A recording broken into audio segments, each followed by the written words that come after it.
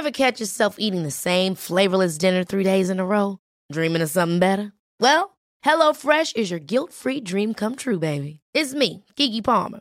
Let's wake up those taste buds with hot, juicy pecan-crusted chicken or garlic butter shrimp scampi.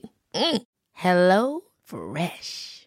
Stop dreaming of all the delicious possibilities and dig in at HelloFresh.com. Let's get this dinner party started.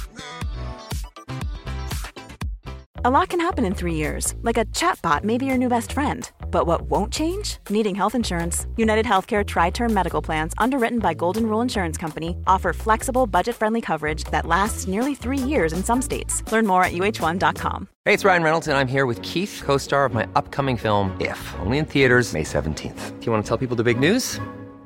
All right, I'll do it. Sign up now and you'll get unlimited for $15 a month and 6 months of Paramount Plus Essential Plan on us. MintMobile.com/switch. Upfront payment of $45 equivalent to $15 per month. Unlimited over 40 gigabytes per month. Face lower speeds. Videos at 480p. Active Mint customers by 531.24 get 6 months of Paramount Plus Essential Plan. Auto renews after 6 months. Offer ends May 31st, 2024. Separate Paramount Plus registration required. Terms and conditions apply if rated PG.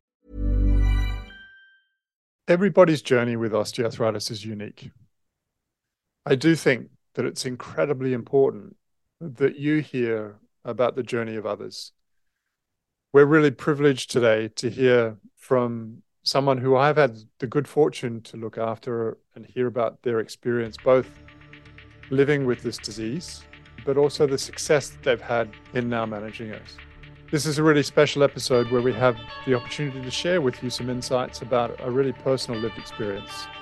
And so we've got the privilege of hearing from Julie about her journey with osteoarthritis. I do this primarily to help to motivate you and stimulate you and hopefully inspire you to learn from others who are walking a similar path and the opportunity that you may have to learn from them. Hello, Julie. Welcome to the show. Hi, David. Or I should say, welcome back to the show. But it's great to have you back and really appreciate you taking the time out of your busy life to come and talk to us as well. Now, before we get in and really talk about your recent journey, can you just share with the listeners a little bit more about your background in a typical day? Yeah, so I'm a professor of public health at the University of Sydney, and I am a social scientist and I focus on vaccination. So I basically look at what people think, feel, and do about vaccination, and then look more broadly at systems and policies as well, and have a real interest in communicating risk as well. So I do research and teaching and supervision and a lot of admin that comes with these jobs at this level, and love my job. I feel very privileged to have it. Yeah, we are very lucky, aren't we? I mean, the variety that comes across, I think, everybody's desk every day keeps us engaged and interested. And obviously, we've had the previous conversation on the podcast, which was very much around what we could learn from your experiences with vaccination, which was obviously incredibly topical for the last few years, but about human behavior and changing human behavior, which will be very germane to what we're talking about today as well. Indeed, yeah. Now, Julie, I know you've got a lot of outside interests, but when you're not at work, what do you like doing?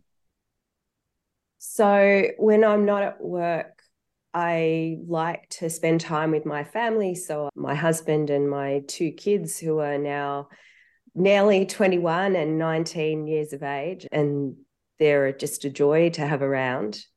So I tend to do a bit of, playing guitar and singing, which are some of my favorite things. And I do a lot of folding of washing and the usual sort of drudgery that is everyday life, spending time with family. We go to church every Sunday. We have a great, community there in quite a progressive church in Sydney.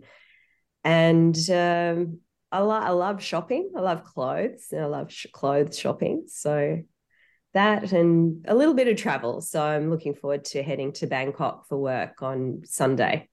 Yeah, it sounds like a wonderfully full and enjoyable life. And I think like many of us, and I'm not sure whether you've experienced this, but in recent months, it feels like people are overcompensating for the lack of travel that's happened through that whole COVID period. And so I don't know how many times I've been in a plane in the last couple of months, but it's far too many.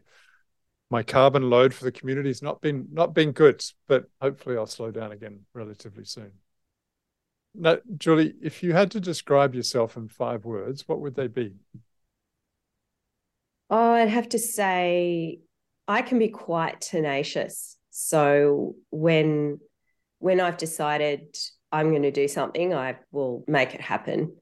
Recent example is a colleague who is a Sudanese postdoctoral researcher, found himself stranded, unable to get back to the country because of the conflict there. So I've organised to get him a visiting fellowship here at the University of Sydney so that he can continue his work. And, you know, that took a bit of tenacity to get that all organised relatively quickly. So that's kind of a practical example, I guess.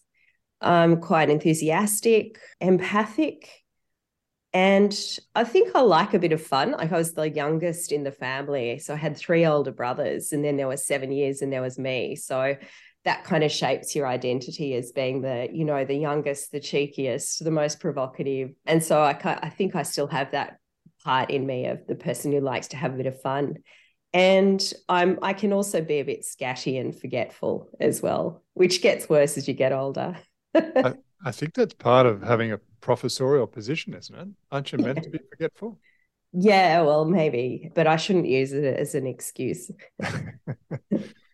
Yeah, and we may come back to the tenacity, but I'm sure it's probably played a role in some of what's happened to you with your health in the recent past in terms of applying yourself. Yeah, which I guess brings us to the topic of today. And, you know, Julie, I guess in the first instance, thank you so much for being willing to share your story, because I think you're sharing this hopefully will be both informative, but I'm also hoping that it'll be inspiring for many other people who are out there who are going through similar experiences and potentially facing similar challenges. And I think hearing about your story, I'm hoping will be both relevant to them and something that they can learn a lot from. Before I preface all of that conversation too much, can you just tell me a little bit about, I guess, your background health story? And again, thank you so much for being willing to share that. But what were you feeling? How is that limiting what you were doing? And how long had that been going on for? Yeah, so it's probably no surprise to listeners that I am a sufferer or a person who has osteoarthritis of the knees, in my case. And I probably had it for 30 years, because I remember in my early adulthood, I think I got x-rays and, you know, I had knee problems then.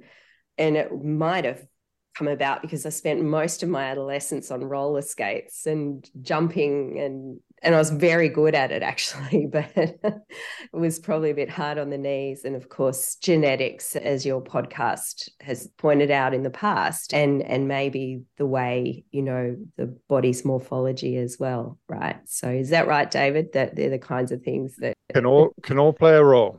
Yeah. Those factors. So for some years now, it's been getting worse, and that means that walking up and down stairs is always painful to varying degrees. And we know that osteoarthritis, you know, does vary in our experiences of it from day to day, even sometimes for no apparent reason. But there are other little things like, you know, suddenly just turning direction in the kitchen, and suddenly your knee just explodes in pain and you almost fall over. And there are weird things like that happen that, you know, my family will hear me yell out, and they'll look around and I'll just say, no, it's okay. It's just my knee. Trying to sort of not get too dramatic about it. But the other things were, you know, it did limit my movement. It still does. I can't squat. It's very hard to kneel, weed the garden, for example. And I couldn't hike anymore with packs full of gear for 4 or 5 days of walking in the snowies, which is what we used to love doing. So it's really had quite an impact on not just my life, but the family's life as well, in terms of the limitations on movement.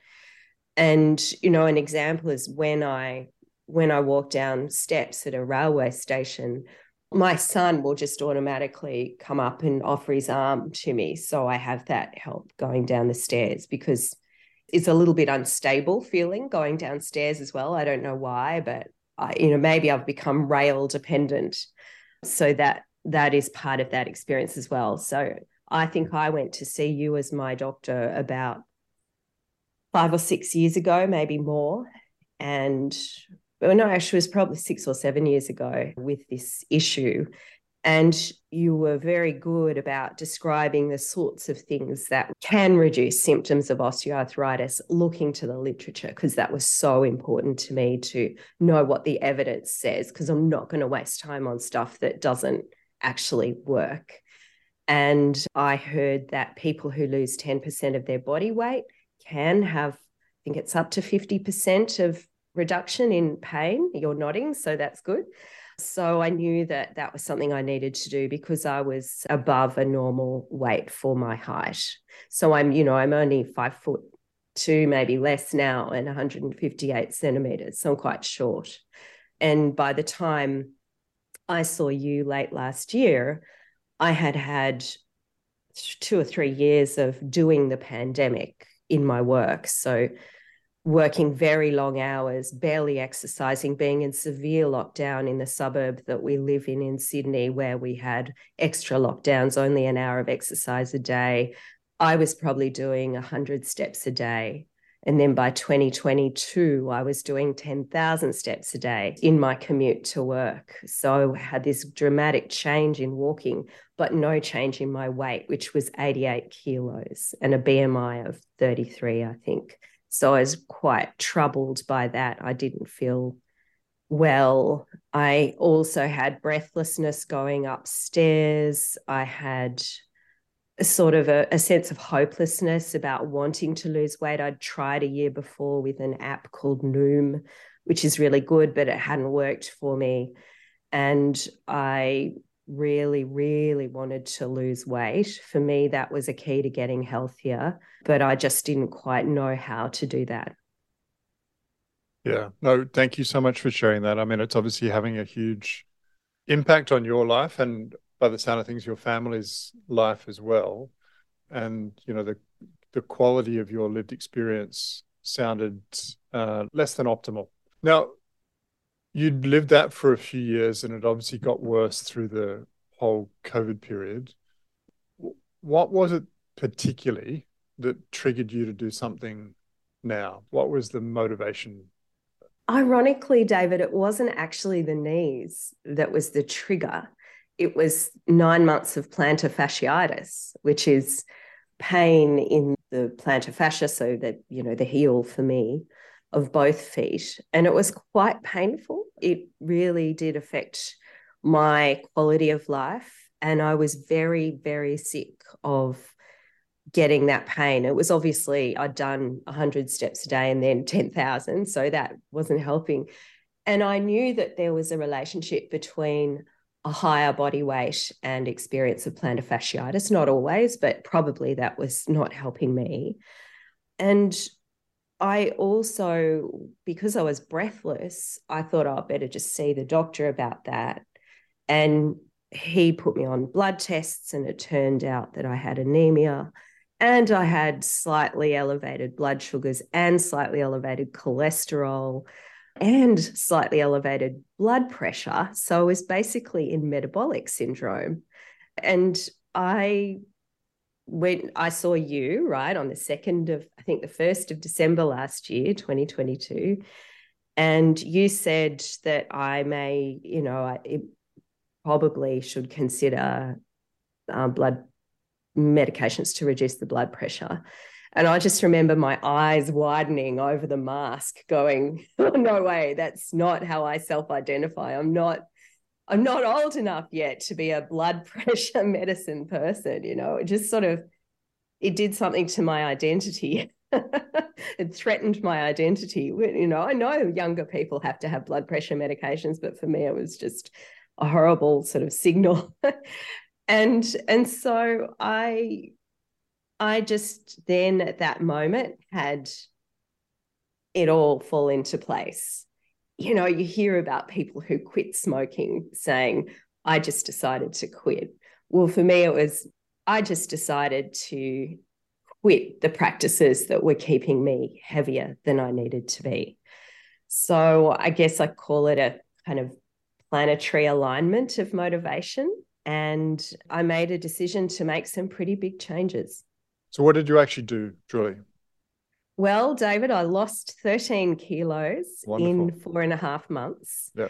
And I lost the first 11 of those kilos in the first 3 months. So I was 88 kilos, 158 centimeters, and now I'm 75 kilos. Superb. So that has been just an absolute unmitigated joy to be able to finally achieve that goal. Now, I'm very aware that there are people who are a heavier weight than normal and are comfortable with that. And I'm also aware, having felt this myself, that obesity comes with a lot of stigmatization. And, I notice that you're really careful in the language you use about being a heavier weight than normal and so forth, because you probably know that all too well as well, that in fact obesity can be counter to strategies to actually address it, because people feel shame and stigma, and that can be reinforced in some situations in healthcare. So, and I'm also aware that for some, dieting can lead to unhealthy behaviors around overly restricting their eating and that kind of thing. So I want to, when I'm talking about a lot of weight loss, I want to sort of put that context around it. That for me, yes, I was sort of self-stigmatizing because I was very heavy, but I was also aware that there are some people who go on a weight loss journey and just keep going and actually become very unhealthy through that. So I think that's important to point out. No, I think that's a really important topic, and I think it's something that obviously is pervasive out there in the community. And I for one, I do try to be sensitive to the concerns around stigma, and I by no means am I perfect, and I recognize that I'm imperfect in many ways that I describe a person's body weight. But I think that there's also a nexus here that I think is really important we talk about, is that I think a lot of the time health professionals, potentially because of the fear about using language that's inappropriate, because of the stigma, they don't talk about it. And that's, to me, as much of a problem as the counter to that. Because if it is definitely contributing to the health concerns that a person has and you don't talk about it, that's, something that I think is really remiss in terms of what we do. So, I think we've got to call it when we see it, but obviously be sensitive in the language that we use around describing that problem, and recognize the challenges that people have in dealing with it. I so agree with you, because there's an absolute parallel with immunization, where we've listened to conversations between clinicians and very hesitant parents. And they're usually in a clinic where the child has had an adverse event after the vaccine. They're worried, scared. And sometimes the clinicians can be overly cautious about actually saying, I'd really love to see you vaccinated. I don't think the adverse event's going to happen again. And they're too reticent. They use that following communication practice rather than a guiding communication practice. And that's what, behavior change counseling, like motivational interviewing, brings in. It's a guiding style. It's not saying you have to do this. It's saying, I'd love to see you lose some weight, because I think being above a normal weight or a little bit heavier is exacerbating your pain. Would you be willing to consider, and that is very responsible, reasonable practice for clinicians and should happen. Like I don't think I had any people directly say to me, you should lose weight. And I think I probably would have been receptive to that. But I did know from you that my chances of reducing my pain if I lost weight were going to be higher. And also when I lost the weight, you said to me, and how's your pain? So it wasn't like the weight was the end goal. It was like the pain is the end goal here, which shows care. Yeah. So what ended up happening to your symptoms with the weight loss, Julie? So I have my sugars and cholesterol have gone back to normal range. My blood pressure has reduced. I did a whole lot of things to lose the weight. So I went on this diet where you reduce your intake of calories to between 800 and 1,000 a day. You reduce your carbs markedly to 50 grams a day. You increase your protein to 50 grams a day. So you're filling up on protein. And the idea is it's called the fast keto diet. It comes from the British doctor Michael Mosley. The idea with this particular diet, which happened to work for me, is that you keep yourself in mild ketosis, which is this fat burning status where you are less likely to get big hunger pangs because you're not sort of having a lot of carbs, which give you that spike in blood sugars and then a dip.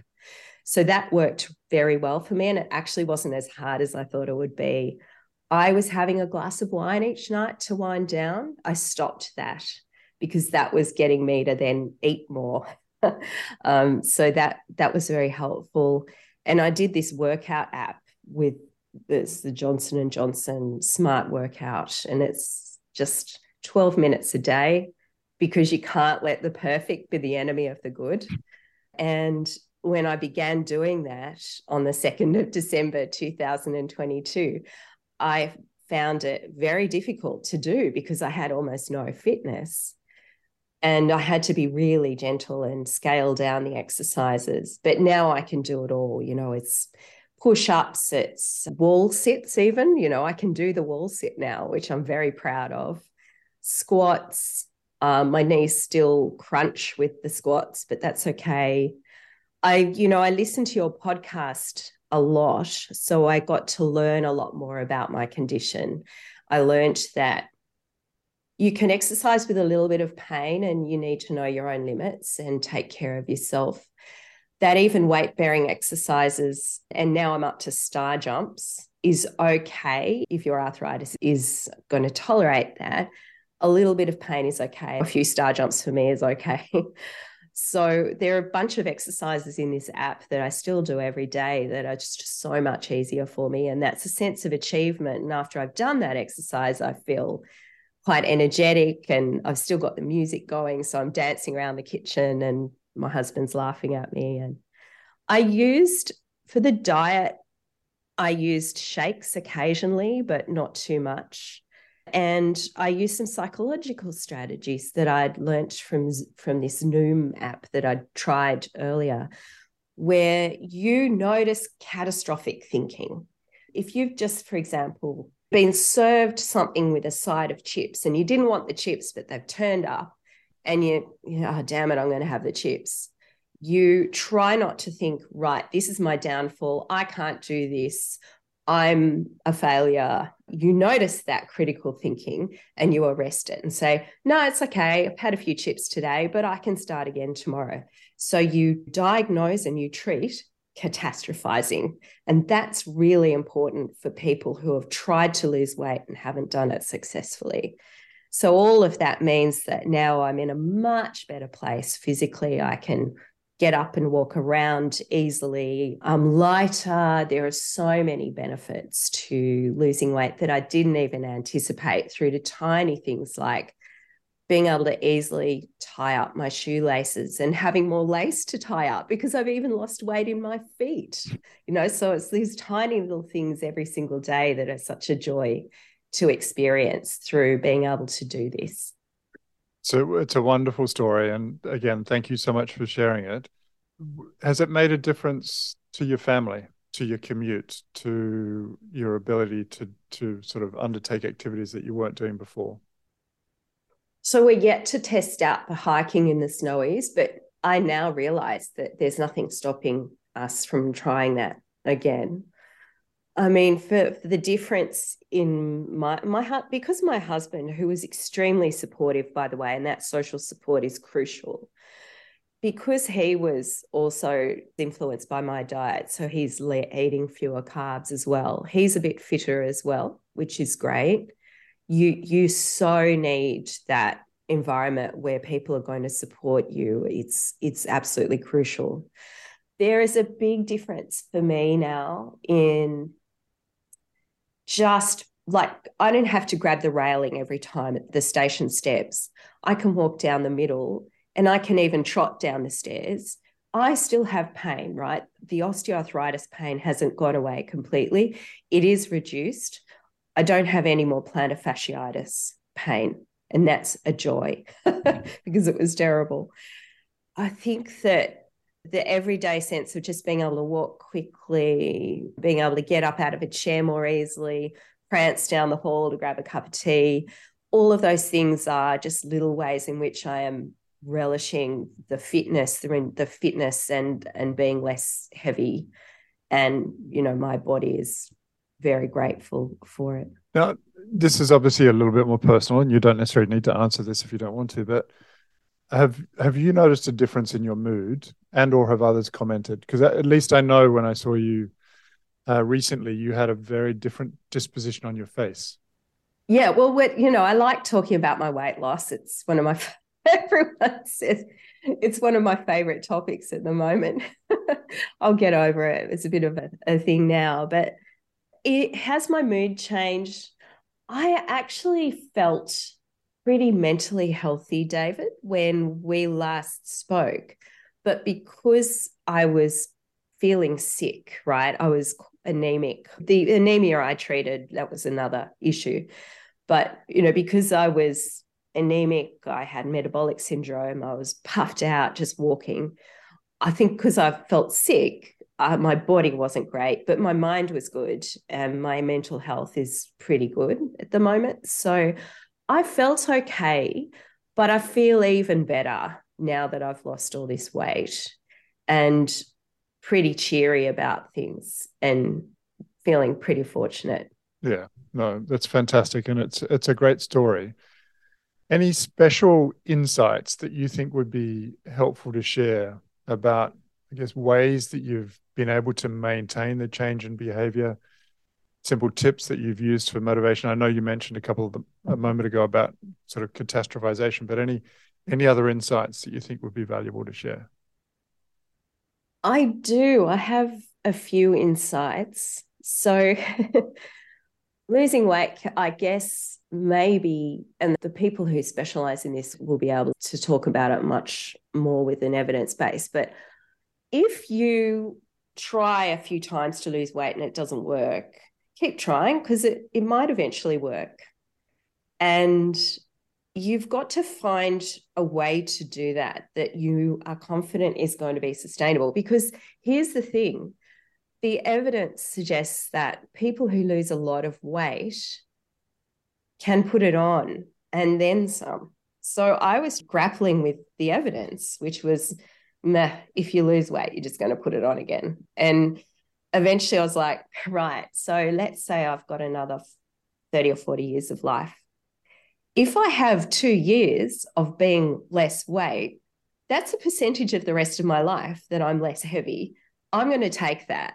So even if I put on weight again in the future, which is possible, I am going to still have positive self-regard, right? So that's toxic to have your self-esteem wrapped up in your weight. So I still have positive self-regard.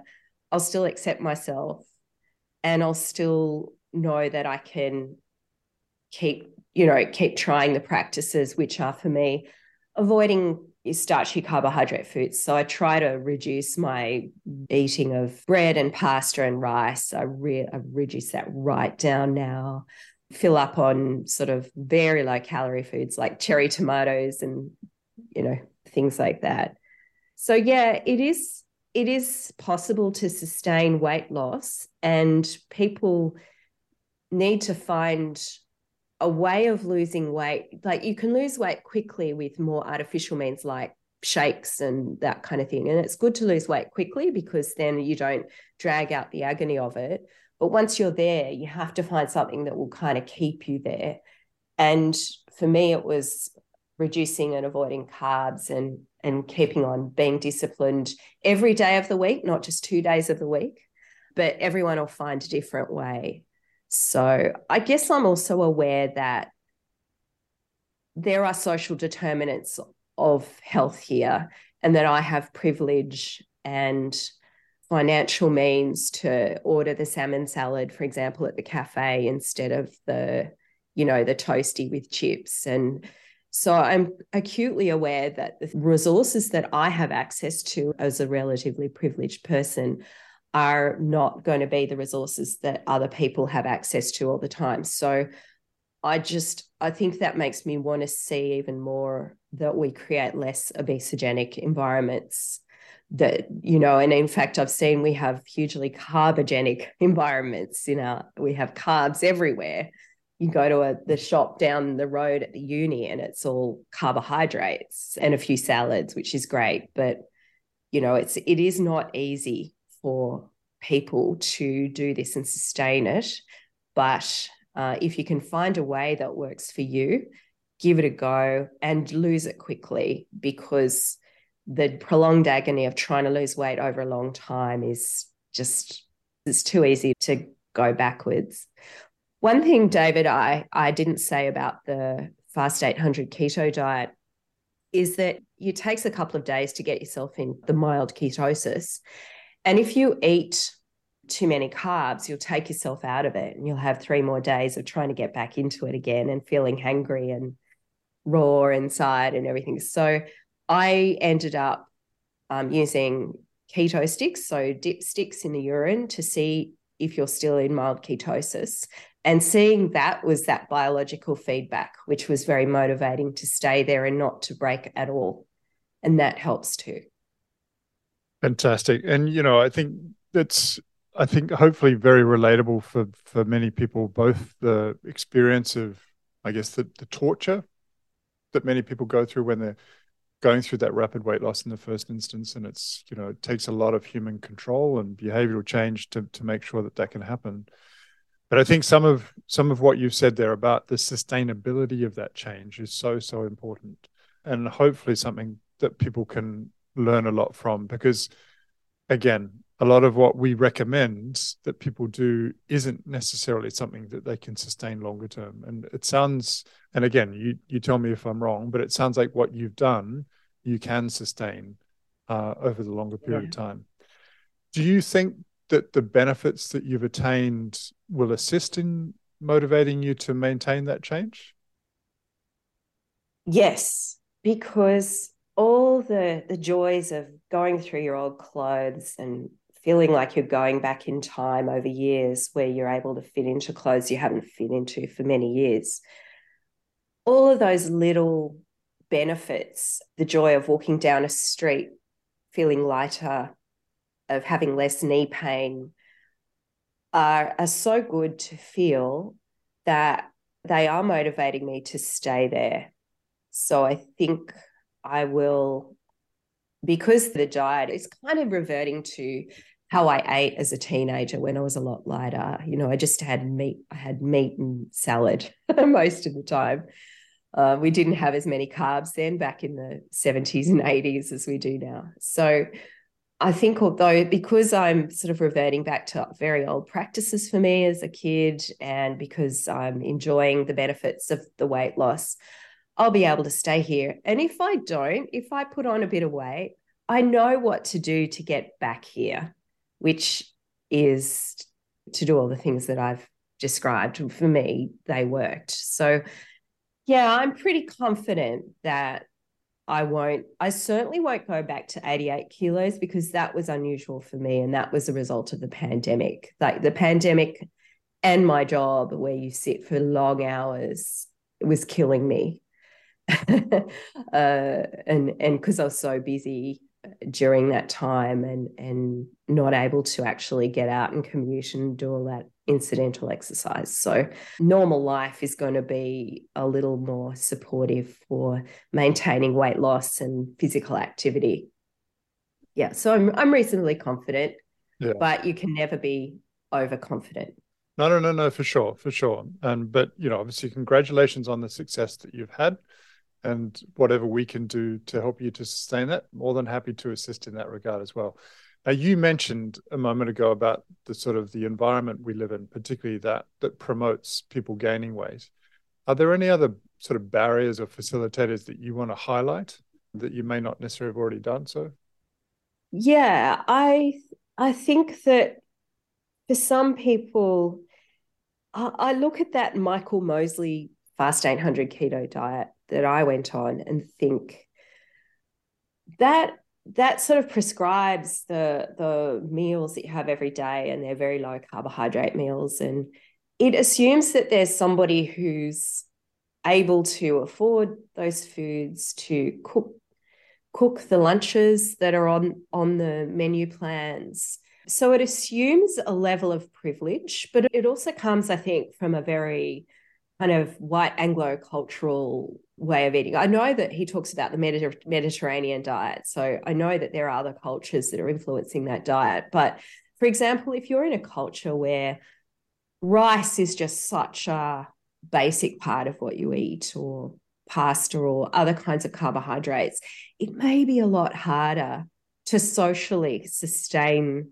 those practices where you're saying, no, I won't have rice, because people, family might look at you strangely, or, you might have a lot of social gatherings where it's just culturally a bit more difficult to say, no, I won't eat that. And you don't want to seem picky and rude. So I feel very aware that the kinds of things that might work in one particular culture might need to be adapted in other cultures. And I actually would love to challenge Michael Mosley on that question, because I think there's a lot of assumption, cultural and class assumptions that are in that diet that was really successful for me, but may not be for everybody. Yeah, no, I think a lot of what we do is obviously tailored towards certain segments of the community, and those people that come from different cultures or ethnicities that may have different practices. And they're, I think particularly people who have different levels of health literacy potentially to what you have as well there, Julie, may have different levels of appreciation and understanding of that knowledge as well. Now, Julie, is there any one piece of advice, knowledge, or wisdom that you'd like to share in closing? Look, because I listen to this podcast, I know that a lot of people say this, so I'm going to say it too, because it's quite meaningful. And I learned something from it, which is, don't be too afraid to move. Even if there's a bit of pain there, there's going to be pain with osteoarthritis. You don't want to make it unbearable or unsafe for your body, but it's okay to move. And in fact, for me, it ended up being okay to do star jumps. So I don't know if I'm trying to look at your face, It's David, all good. to see what It's all good. If you feel okay doing it and you wind up okay afterwards, it's all good. Yeah. It's all good. And so it's very interesting to hear about the research on what causes pain from osteoarthritis of the knees and what can reduce it. And isn't it also interesting that the fact that weight loss can reduce perception of pain suggests something about the mechanism of pain as well? That, I know that scientists are yet to fully unpack how and why pain is experienced, but you do, I think, on one of the podcasts indicated that the pain receptors change, and so you can actually perceive more pain. And so some of that pain management is psychological activity of the way you think about pain, the way you think about your condition, your attitude towards it, and how you should not let it make you fear physical activity, which is going to help. Yeah. No, it's such an important point to close. I mean, I think so many people are fearful and avoidant of activity to their detriment. And, I think hearing you say what you did and the experience you've been through and the confidence that you now have in your body's ability to do what you want to be able to do is superb. And is really, a testament to the work that you've done. So kudos to you. And, at least from my perspective, please sustain it, and you'll reap the benefits. Yeah. Julie, again, thank you so much for sharing that story. It's so powerful, so meaningful, and I really do truly hope that the listeners gain a lot from hearing you tell it. Well, thank you very much, David. It's been a privilege to come back and tell my story. Thank you so much. So again, as I said at the outset, everybody is different, and Julie's story may relate to you, it may not. But irrespective, I think some of the lessons that she's learned through both the lived experience and applying herself to some really important changes in behavior have led to really tangible, meaningful benefits for her and her family and those around her. The lived experience that she now has is one that hopefully she can put to some extent in the rearview mirror, but at least remember what it was like and continue along that behavioral change path, which is really a journey and a challenge for the remainder of everybody's lives. Now, I don't pretend that any of this is easy, and changing behavior is always hard. And there are many elements in our community that make it really hard for us to continue to sustain those changes. But I'm hoping that by hearing from Julie and other people similar to her about the really positive benefits that this can have long-term, that you can be inspired by that to hopefully live similar changes in your own lives. Thank you again so much for your support of the podcast, and really looking forward to having a conversation with you in the not too distant future. But between now and then, please really look after yourselves. Thanks for listening to Joint Action with David Hunter. If you like our show and want to know more, visit www.jointaction.info. If you have any questions, you can email us at hello@jointaction.info and follow us on Twitter @jointactionorg. This podcast was hosted by David Hunter, edited by Vicky Duong, music produced by Jordan Hunter. The information posted on this podcast is not intended to diagnose, treat, cure, or prevent disease. Anyone seeking medical advice should consult a health professional.